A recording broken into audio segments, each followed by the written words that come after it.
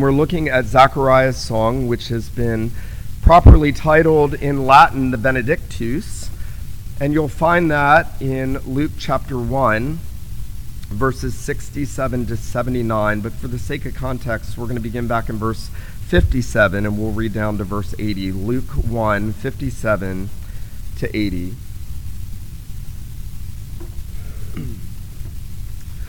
As Mary has brought news to her relative Elizabeth of what the angel Gabriel has revealed to her, we're going to look at Mary's song, the Magnificat, next Lord's Day. But as she has brought that news into the home of her relatives, Zachariah and Elizabeth, and has reported all those things that the angel has told her, now Luke turns attention to what the Lord was doing in that home of Zachariah and Elizabeth. And he writes, "Now the time came for Elizabeth to give birth, and she bore a son. And her neighbors and relatives heard that the Lord had shown great mercy to her, and they rejoiced with her. On the 8th day they came to circumcise the child, and they would have called him Zachariah after his father, but his mother answered, 'No, he shall be called John.' And they said to her, 'None of your relatives is called by this name.' And they made signs to his father, inquiring what he wanted him to be called. And he asked for a writing tablet and wrote, 'His name is John.'" You'll remember that he was deaf and mute because he had not believed the message that the Lord had sent him about the birth of his child through his aged and very long barren wife. And now he writes what the Lord told him to name this child. His name is John. And they all wondered, and immediately his mouth was open and his tongue loosed, and he spoke, blessing God, and fear came on all their neighbors. And all these things were talked about through all the hill country of Judea, and all who heard them laid them up in their hearts, saying, "What then will this child be?" For the hand of the Lord was with him. And his father Zachariah was filled with the Holy Spirit, and prophesied, saying, "Blessed be the Lord, God of Israel, for he has visited and redeemed his people. He has raised up a horn of salvation for us in the house of his servant David, as he spoke by the mouth of his holy prophets from of old, that we should be saved from our enemies and from the hand of all who hate us, to show the mercy promised to our fathers, and to remember his holy covenant, the oath that he swore to our father Abraham, to grant us that we, being delivered from the hand of our enemies, might serve him without fear in holiness and righteousness before him all our days. And you, child, will be called the prophet of the Most High, for you will go before the Lord to prepare his ways, to give knowledge of salvation to his people in the forgiveness of their sins, because of the tender mercy of our God, whereby the sunrise shall visit us, or the day spring from on high shall visit us from on high, to give light to those who sit in darkness and in the shadow of death, to guide our feet into the way of peace. And the child grew and became strong in spirit, and he was in the wilderness until the day of his public appearance to Israel. The grass withers, the flower fades, but the word of God endures forever. Well, one of the marked features of common human experience is that all of us have built into us this eager longing for those things that we desire. I remember as a boy, I couldn't wait to turn 16 so I could get a driver's license, much to the chagrin of my parents, I'm sure. And then we can't wait to be old enough to go to college, and then we can't wait to marry our spouse, and then we can't wait to have a child, and we can't wait to enter into the career that God has called us and to accomplish the desires of our hearts. And yet, one of those common experiences is once we experience those anticipated things, once they become realized, we often find that they weren't everything that we thought they would be. And life is difficult and hard, and circumstances are challenging, and things are never what we would have them be if it was up to us to script the story of our lives. And I think some of that is normal, because God did not put us here to be satisfied in our experiences or in the realization of the desires that we have for temporal things. It's interesting that in this home, One of the great desires throughout the very lengthy marriage that Zachariah and Elizabeth would have had was the desire to have children, especially in Israel, especially for one of the Levitical priests. What an important thing to have a child, and not just a child, to have a son, and yet God had withheld that blessing from Zachariah and Elizabeth. We don't know how old she was, but by the narrative of Scripture, she was aged. And God is now going to do that for them. He's going to fulfill the desire of their heart to give them a child. And yet, what is unique about this account, different than all other accounts of the birth of a child, is that Zechariah is not focused first and foremost on the blessing of the son that God is going to give he and his wife. He is focused on what God is doing in redemptive history in bringing the Savior, and what purpose that son is going to play in exalting the Savior. In a very real sense, Zechariah, as he takes up this song, as the Holy Spirit fills him, and he prophesies this great nativity hymn, and it is in response to the birth of his son, John, who is going to be the forerunner of the Redeemer. In a sense, he is looking past his son to what God is doing in fulfilling his covenant promises, realizing everything. And the marvelous thing about this, everything that God had said he was going to do for so many thousands of years, Zechariah is seeing fulfilled before his eyes in real time. It's a marvelous song of the realization of God's anticipated covenant promises.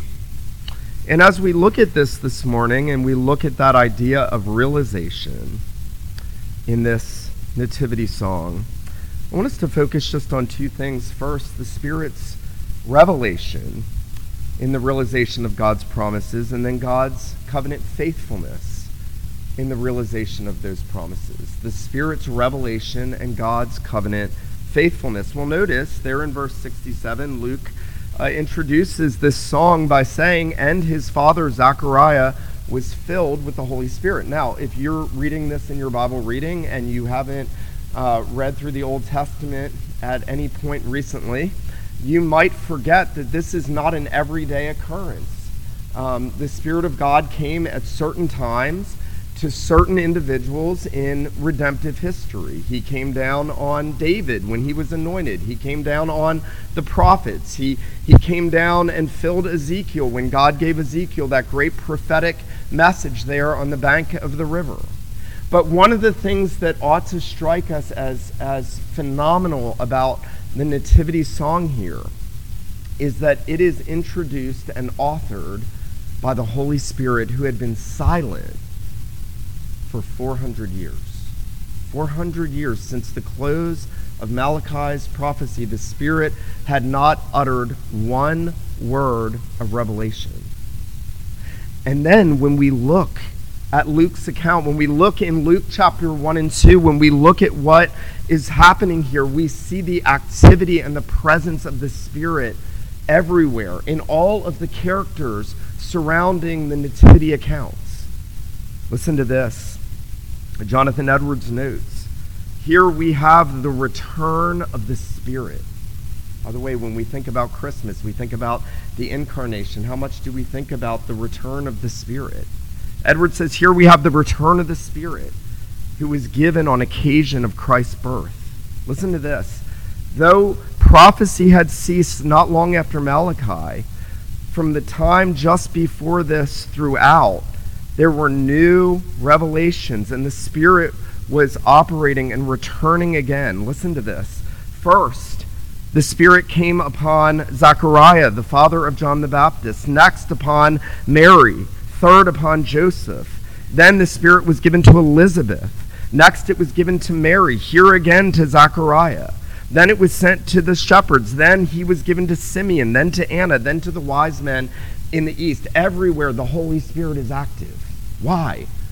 Because Christ is the fullness of divine revelation. Everything that God had put in the pages of the Old Testament that the people of God were to be anticipating is now coming to fruition, and so it is right that the Holy Spirit is everywhere, present and active in revealing the full revelation of Christ. This is amazing. Now, you see what this really means to some degree in the fact that when you compare Zechariah's song here or Mary's Magnificat just before this, they sound strikingly familiar to the language of so many of the Psalms. The difference is they are the Psalms pushed through the Lord Jesus and brought out to realized fulfillment in Christ. These are essentially redemptive historical psalms. They are the culmination of what God, by the Spirit, had breathed out through the psalmist for the Old Covenant people. Zechariah knew the Psalms well. That's why he can break out when his tongue is finally loosed, and he can utter this as the Spirit is working in him. But there is a redemptive historical fullness happening now. You'll note that language. Notice in verse 68, "Blessed be the Lord God of Israel, for he has visited his people." He has visited, he has redeemed, he has raised up a horn as he spoke by the mouth of his prophets. You see, there is, in Zechariah's mind, a redemptive historical fulfillment to everything that God had said in the Old Testament. And now the Spirit is giving the fuller revelation. Now here is what's amazing. What's amazing is how little Zechariah has to go on. We have so much more revelation. We have the full revelation of Christ in all of the epistles, in the pastoral letters, in the apocalypse. We have the full revelation of the Lord Jesus. We get to see it all. Zechariah could only see dimly what the Old Testament revealed, but because the Spirit was indwelling him and enabling him to see beyond what he could see with human sense and reason, and his faith was helping him to see past that to all that God was already going to do. Now keep in mind, Jesus has not yet been born. He's going to be born in a short while. But what Zechariah does by the Spirit prophesying in him is that he holds out the absolute certainty that God was doing something new in bringing about the realization of what the Old Testament prophets had anticipated. It's important for us to recognize that the Holy Spirit is the author of divine revelation. That's what makes this so marvelous. No human could have invented the details of the nativity record in the Gospels, or the complexity of what Zechariah is saying as he understands that God's doing what God alone could do, and the Spirit is the author of that revelation. Now, I want us to just consider very briefly, again, note that what Zechariah is seeing there in verse 68, "Blessed be the Lord God of Israel, for he has visited and redeemed his people." Now, remember, Zechariah is saying this as a birth announcement about his son, John the Baptist, but again, he sees past John, and he realizes that what's happening in the womb of the Virgin is that God has come and indwelt the Virgin Mary. In her womb, he has entered into time and space. He has broken into time and space in the fullness of time, and he has visited and has redeemed his people. That was the great expectation. Isaiah had prophesied, the Lord will come. The Lord will come. The other prophets said, the Lord will come to his temple. The day is coming. Oh, that you would rend the heavens, Isaiah said, and come down. And Zechariah understands that God has come and he has visited his people. What a marvelous way to think of the incarnation. When we think about the human nature of the Redeemer being knit together in the womb of the Virgin Mary, and the two natures, the divine nature of the eternal Son being knit together inseparably forever with that human nature in Mary's womb. When we think about that, the first thing we ought to think is God has visited his people. You know, in the Old Covenant, when Israel was sojourning, the Lord came down at certain times. He came down in the pillar of cloud and pillar of fire. He made his presence known. He came down on the tabernacle. In fact, God dwelt in the tabernacle. And what was the point of that? What was the point of God dwelling in a tent? Well, his people dwelt in tents. I don't know if you've ever thought about that. God dwelt in a tent because his people dwelt in tents. In order for God to come to his people, he had to become like his people. And God now has visited his people by taking to himself flesh and blood in the womb of the Virgin Mary.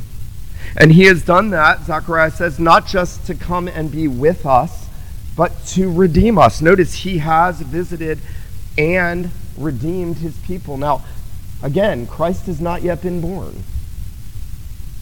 Christ has not yet lived his perfect sinless life and carried out his messianic public ministry. He has not yet been nailed to the tree. He has not yet been put in the tomb. He has not yet raised from the dead. And yet Zechariah, by the Spirit prophesying in him because of what God has done in the womb of the Virgin, can say God has visited, God has redeemed his people. Think of the certainty of faith that's going on in the heart and the soul of Zechariah. Many of us, because when the circumstances of life get difficult, we wonder, is God really for me? Is God really with me? What about his promises? How do I know they'll be true for me? On Judgment Day, will I hear, well done, good and faithful servant, or will I hear, depart from me, I never knew you? That's the end of all men, one of those two. And we start to ask those questions, and our circumstances shake us, and our trials shake us. And instead of leaning in on the certainty of what the Spirit has revealed here, we tend to grumble under it and to break under it and to lose sight of the glory of what God is doing in fulfilling all that God has promised that he would do. Listen to this.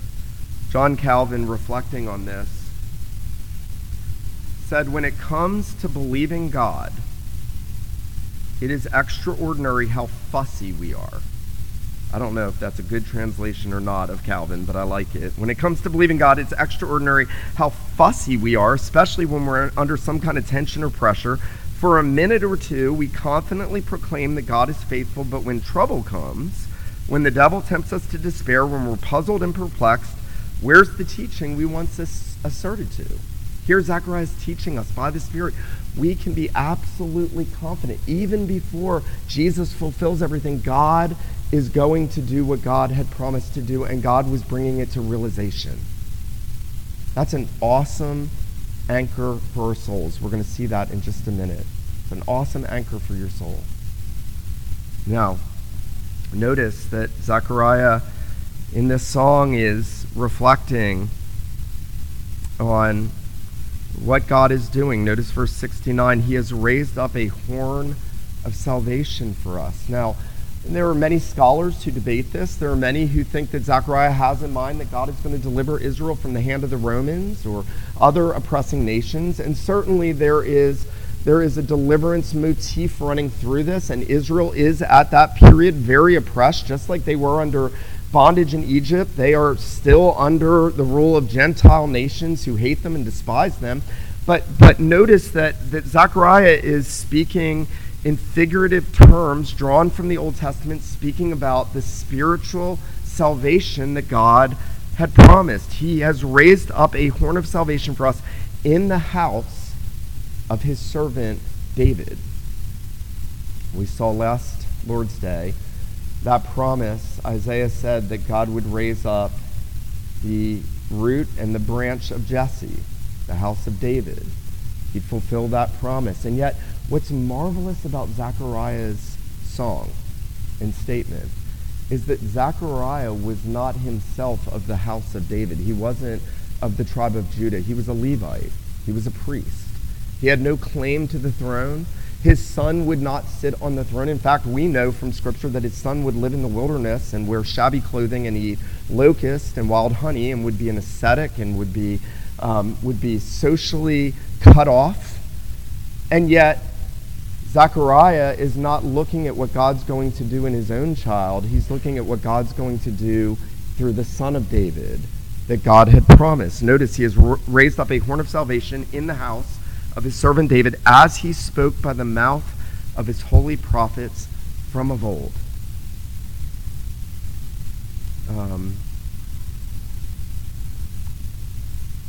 Our faith is bolstered when we see in the pages of the Old Testament God constantly revealing through the prophets what he was going to do when he would send the long-promised son of David. Zechariah realizes it's all happening. God is fulfilling this. God is making good on his promise. Now, Zechariah can only do this by the Holy Spirit. And yet, the Spirit moves from giving this fuller revelation about what God is now accomplishing and what he is fulfilling to now explaining how it is that God's doing this. And so secondly, I want us to consider God's covenant faithfulness in the realization of the promises. That is everything. That's everything. Listen, when the bottom falls out of our lives, when everything goes wrong, there is one thing that we can be sure of. God will always keep his promises. God will always make good on what he has said. I was thinking about this week. I think in part we have such a hard time believing that because we don't make good on our promises so often. Often, even inadvertently, we tell someone we'll do something. We say to someone, I'll pray for you, and then we forget to pray for them. We didn't make good on what we said.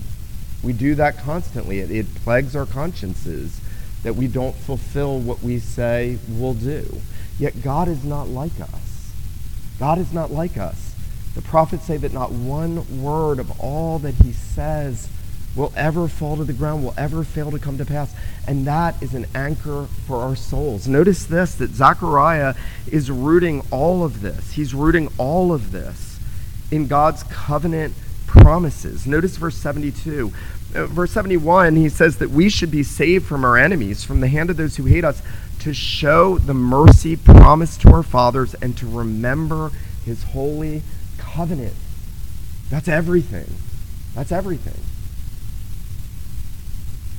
We in Reformed churches like to talk about the importance of covenant theology and how that unifies the Bible and how it helps us understand everything that the Spirit reveals in Scripture.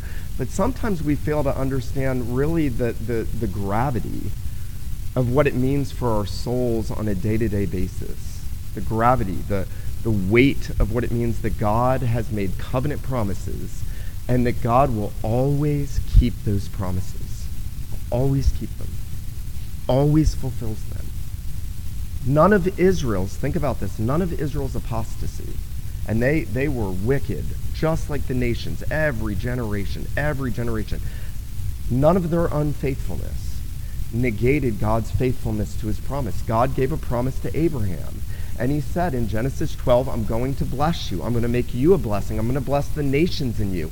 And Abraham understood that promise was dependent on God giving him a son, his own flesh and blood child.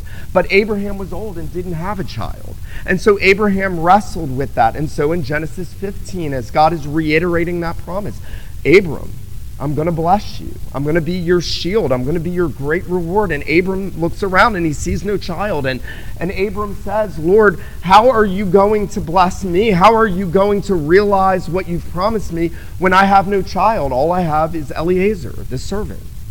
And the Lord says, Sarah's going to conceive. And you know the account. You know the narrative. God will come. And he will miraculously enable Sarah to conceive, and he'll bring the son of promise, and he will be the progenitor of the Redeemer, the true son of promise, the true son of Abraham, Jesus. And yet, Abraham is having to learn to trust what he doesn't see fully and take God fully at his word. Now, where is that seen so marvelously? It's seen in the account where God commands Abraham at this point to take Isaac and to go up on Mount Moriah and to lay him on the altar and to offer him as a sacrifice. And that doesn't make sense if God has said, I'm going to bless you and all the nations are going to be blessed in your seed. It doesn't make sense how that's going to happen if Abraham now has to offer Isaac up as an offering. And the writer of Hebrews tells us what Abraham did that was so marvelous. It says Abraham took the covenant promises. God said, I'm going to bless you. I'm going to bless the nations in you. I'm going to make you great. And your seed is going to bless to the ends of the earth. Now kill him. And what the writer of Hebrews says in Hebrews 11 is that Abram went forth by faith to offer up Isaac, reasoning that God was able to raise him from the dead. What's the point of that? Abraham knew the certainty of God's promise. And though he couldn't understand how it was going to come to realization and fruition, he trusted that the Lord was going to do what he said, even if it meant he had to kill Isaac and God would raise him back up and fulfill those promises. That's amazing. And that's what it looks like for us to have our souls anchored in the covenant promises that God has fulfilled in Christ. The writer of Hebrews gives us this marvelous description of the certainty of God's covenant promises in Hebrews chapter 6. And I'll just read for us here, speaking about God's dealing with Abraham. He says, when God made a promise to Abraham, since he had no one greater by whom he could swear, he swore by himself, saying, surely I will bless you and multiply you. And so Abraham, patiently waiting, obtained the promise. Now listen to this. The writer of Hebrews says, for people swear by something greater than themselves, and in all their disputes an oath is final. So when God desired to show more convincingly to the heirs of promise the unchangeable character of his purpose, he guaranteed it with an oath, so that by two unchangeable things, in which it is impossible for God to lie, we who have fled for refuge may have strong encouragement to hold fast to the hope set before us. Now, what is the writer saying? He's saying there are two things that anchor our souls in the covenant promises of God. Number one, God never changes. He never changes. Years ago, many decades ago, I was doing evangelism in New Jersey, and we had a little tract, and I always hated giving out tracts, but I liked this one. It said, 4 things God can't do. And I'd give it out on the boardwalk, and I remember one time a kid said to his friend, see, I told you couldn't do everything. I was like, maybe read it. and one of those 4 things was God can't change. It's impossible. He's immutable. If he could change, he could become something less than God. He is that being of which there is none greater. He can't change. He's perfect. He is self-sufficient. And that means when God says, I am going to do this, he is going to do it. Against all odds, against all human wisdom and understanding. And the second thing is that God gave an oath, a pledge. He did it for Abraham when he cut the animals and he passed through in the flaming pot and torch. And he said, essentially, I'm going to represent both parties. And if this covenant is broken, if my people rebel, if they sin against me, what happens to these animals is going to happen to me. And then it does. And then it happens to him. It happens to him on the cross. The oath that God made to Abraham is fulfilled when Jesus is crucified. He's cut apart in judgment. God has kept his word. God has not changed. God has taken to himself flesh and blood. God has fulfilled the promises to Abraham, and God has taken the judgment that his people deserve. That's how God has fulfilled the promises to Abraham. And this is why when the Apostle Paul steps back in 2 Corinthians and he looks at all the promises that God gave in the Old Testament, all the covenant promises, Paul can understand with an eye to the realization. He says all the promises of God are yes in Christ and amen to the glory of God. That means when I think about that promise, I will never leave you nor forsake you. How do I know that's going to work for me? Because Christ would go to the cross and be forsaken in my place for my sin. He'd be cut off from the land of the living, so that that word, I will never leave you nor forsake you, is absolutely guaranteed to us in Christ. If you're trusting in him, it's guaranteed.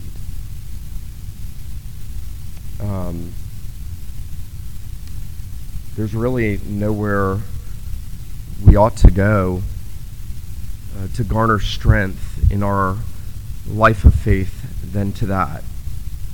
Notice, to show the mercy promised to our fathers. What Zechariah is seeing here is that the epicenter of God's covenant promises is that God would not give us what we deserve. He would be merciful to us.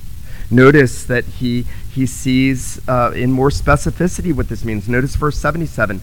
What does the covenant promise of God mean? In realization, now God is giving knowledge of salvation to his people in the forgiveness of their sins. What does Zechariah understand he needs more than anything? To have his sins forgiven. What was the promise of blessing to Abraham? Well, in large part, it was redemption, the forgiveness of sins. God was providing the sacrifice for the forgiveness of the sins of his people. What do you need this morning more than anything in your life to have your sins forgiven? What do I need more than anything in my life to have my sins forgiven? And how can we know that our sins are forgiven? Because God has kept his covenant promise to Abraham. God has fulfilled it in the Lord Jesus on the cross, and everything is done. The Lord Jesus cried out. Here is the cry of realization this morning. He was born to cry, it is finished.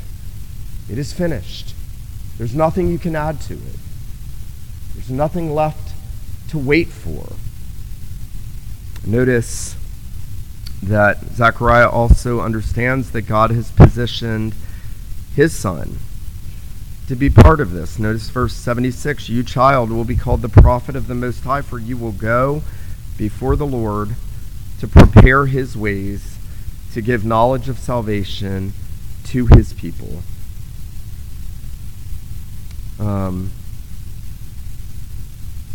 It's interesting, in the Old Testament, it's not just Christ who is prophesied of. John the Baptist was. Both Malachi and Isaiah had prophesied of the forerunner of the Redeemer who would come and make straight the way of the Lord, who would make his path straight. And when John entered in on his ministry, he had one job and one only. And he stood and he saw Jesus and he pushed the people away from himself. And he said, behold, the Lamb of God who takes away the sin of the world. And he lived to be the greatest of Old Testament prophets, because in the flesh he would point to Christ. They pointed from a distance. He would point in the flesh. And his whole existence was to magnify the one that God was bringing into the world to fulfill the covenant promises given to his people for so many thousands of years.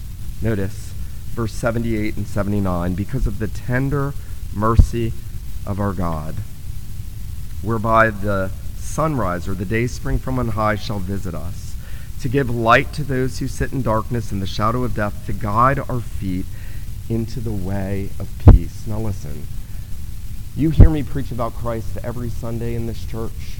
I want to emphasize this morning, it's not enough to go away and say, that was nice, I learned something, maybe I didn't learn anything. The right response is to say, I need my soul strengthened in faith in Christ, and I know where I get that strengthening. It's in the fact that God doesn't change, that he has made exceedingly great and precious promises. He has revealed them in covenant. He has promised his tender mercies to me, and he has promised to forgive my sins. Now, what does that do when I get it? What does that do for me? It enables me, A, to live by faith in those promises when things around me aren't going the way I want them to go, when the circumstances aren't what I wish they were. It enables me to press on and say, I'm going to trust him. He's always been faithful. He will continue to be faithful even when I don't see in the circumstances of my life how he's going to do that. Number two, it encourages us to confess our sins to him. Listen, if we're not in the practice of going to the Lord, confessing our sins, crying out for forgiveness, then we really don't believe this. We can say, that was great, I get it, there's a coherence, I see the unity of Scripture, but if my response is not, Lord, forgive me for the ways that I've broken your covenant, forgive me for the ways that I've rebelled against you, then we're not believing this. Because notice, Zechariah says that the epicenter of the realization of these promises is that God is going to give the knowledge of salvation to his people in the forgiveness of their sins. He's already done that. He's already atoned for our sins. He's already provided the legal grounds of forgiveness for everything that we've ever done, for everything we ever will do. And now it's ours to believe and to cast ourselves in childlike faith on the Lord Jesus, and to understand that all the promises of God are yes and amen in him. Now, I'm going to say this morning that this ought to make our hearts sing when we sing hymns like "Great is thy faithfulness." That's what we're singing. Great is thy faithfulness. Do you believe that? Do you believe the Lord is absolutely faithful to his promises? Do you believe that when things are not going well around you in your life? Do you believe that when you're just struggling? You know, we are called to believe that. I want to quote to you the rest of what Calvin said as we close this morning. Listen to this. He's reflecting on what this ought to do for us. Calvin says, knowing how weak we are, we should pray that God will strengthen us and always give us grace to persevere, enabling us to overcome every trial, every worldly obstacle, every hindrance the devil puts in our way. When we place our trust in him and in the testimony he's given us of his goodwill, faith will triumph over every attack of the devil and the world and our flesh may make upon us. That's the cash value of the Benedictus. It's a guarantee. You can go to God and you can say, Lord, you have promised. You have fulfilled your promises. Now do in my life what you have promised to do. Would you show the faithfulness you have already shown to me in this circumstance or in this temptation or in this trial or when I'm buckling under this sin? And you can hold God, if I can say this reverently this morning, you can hold God to his word.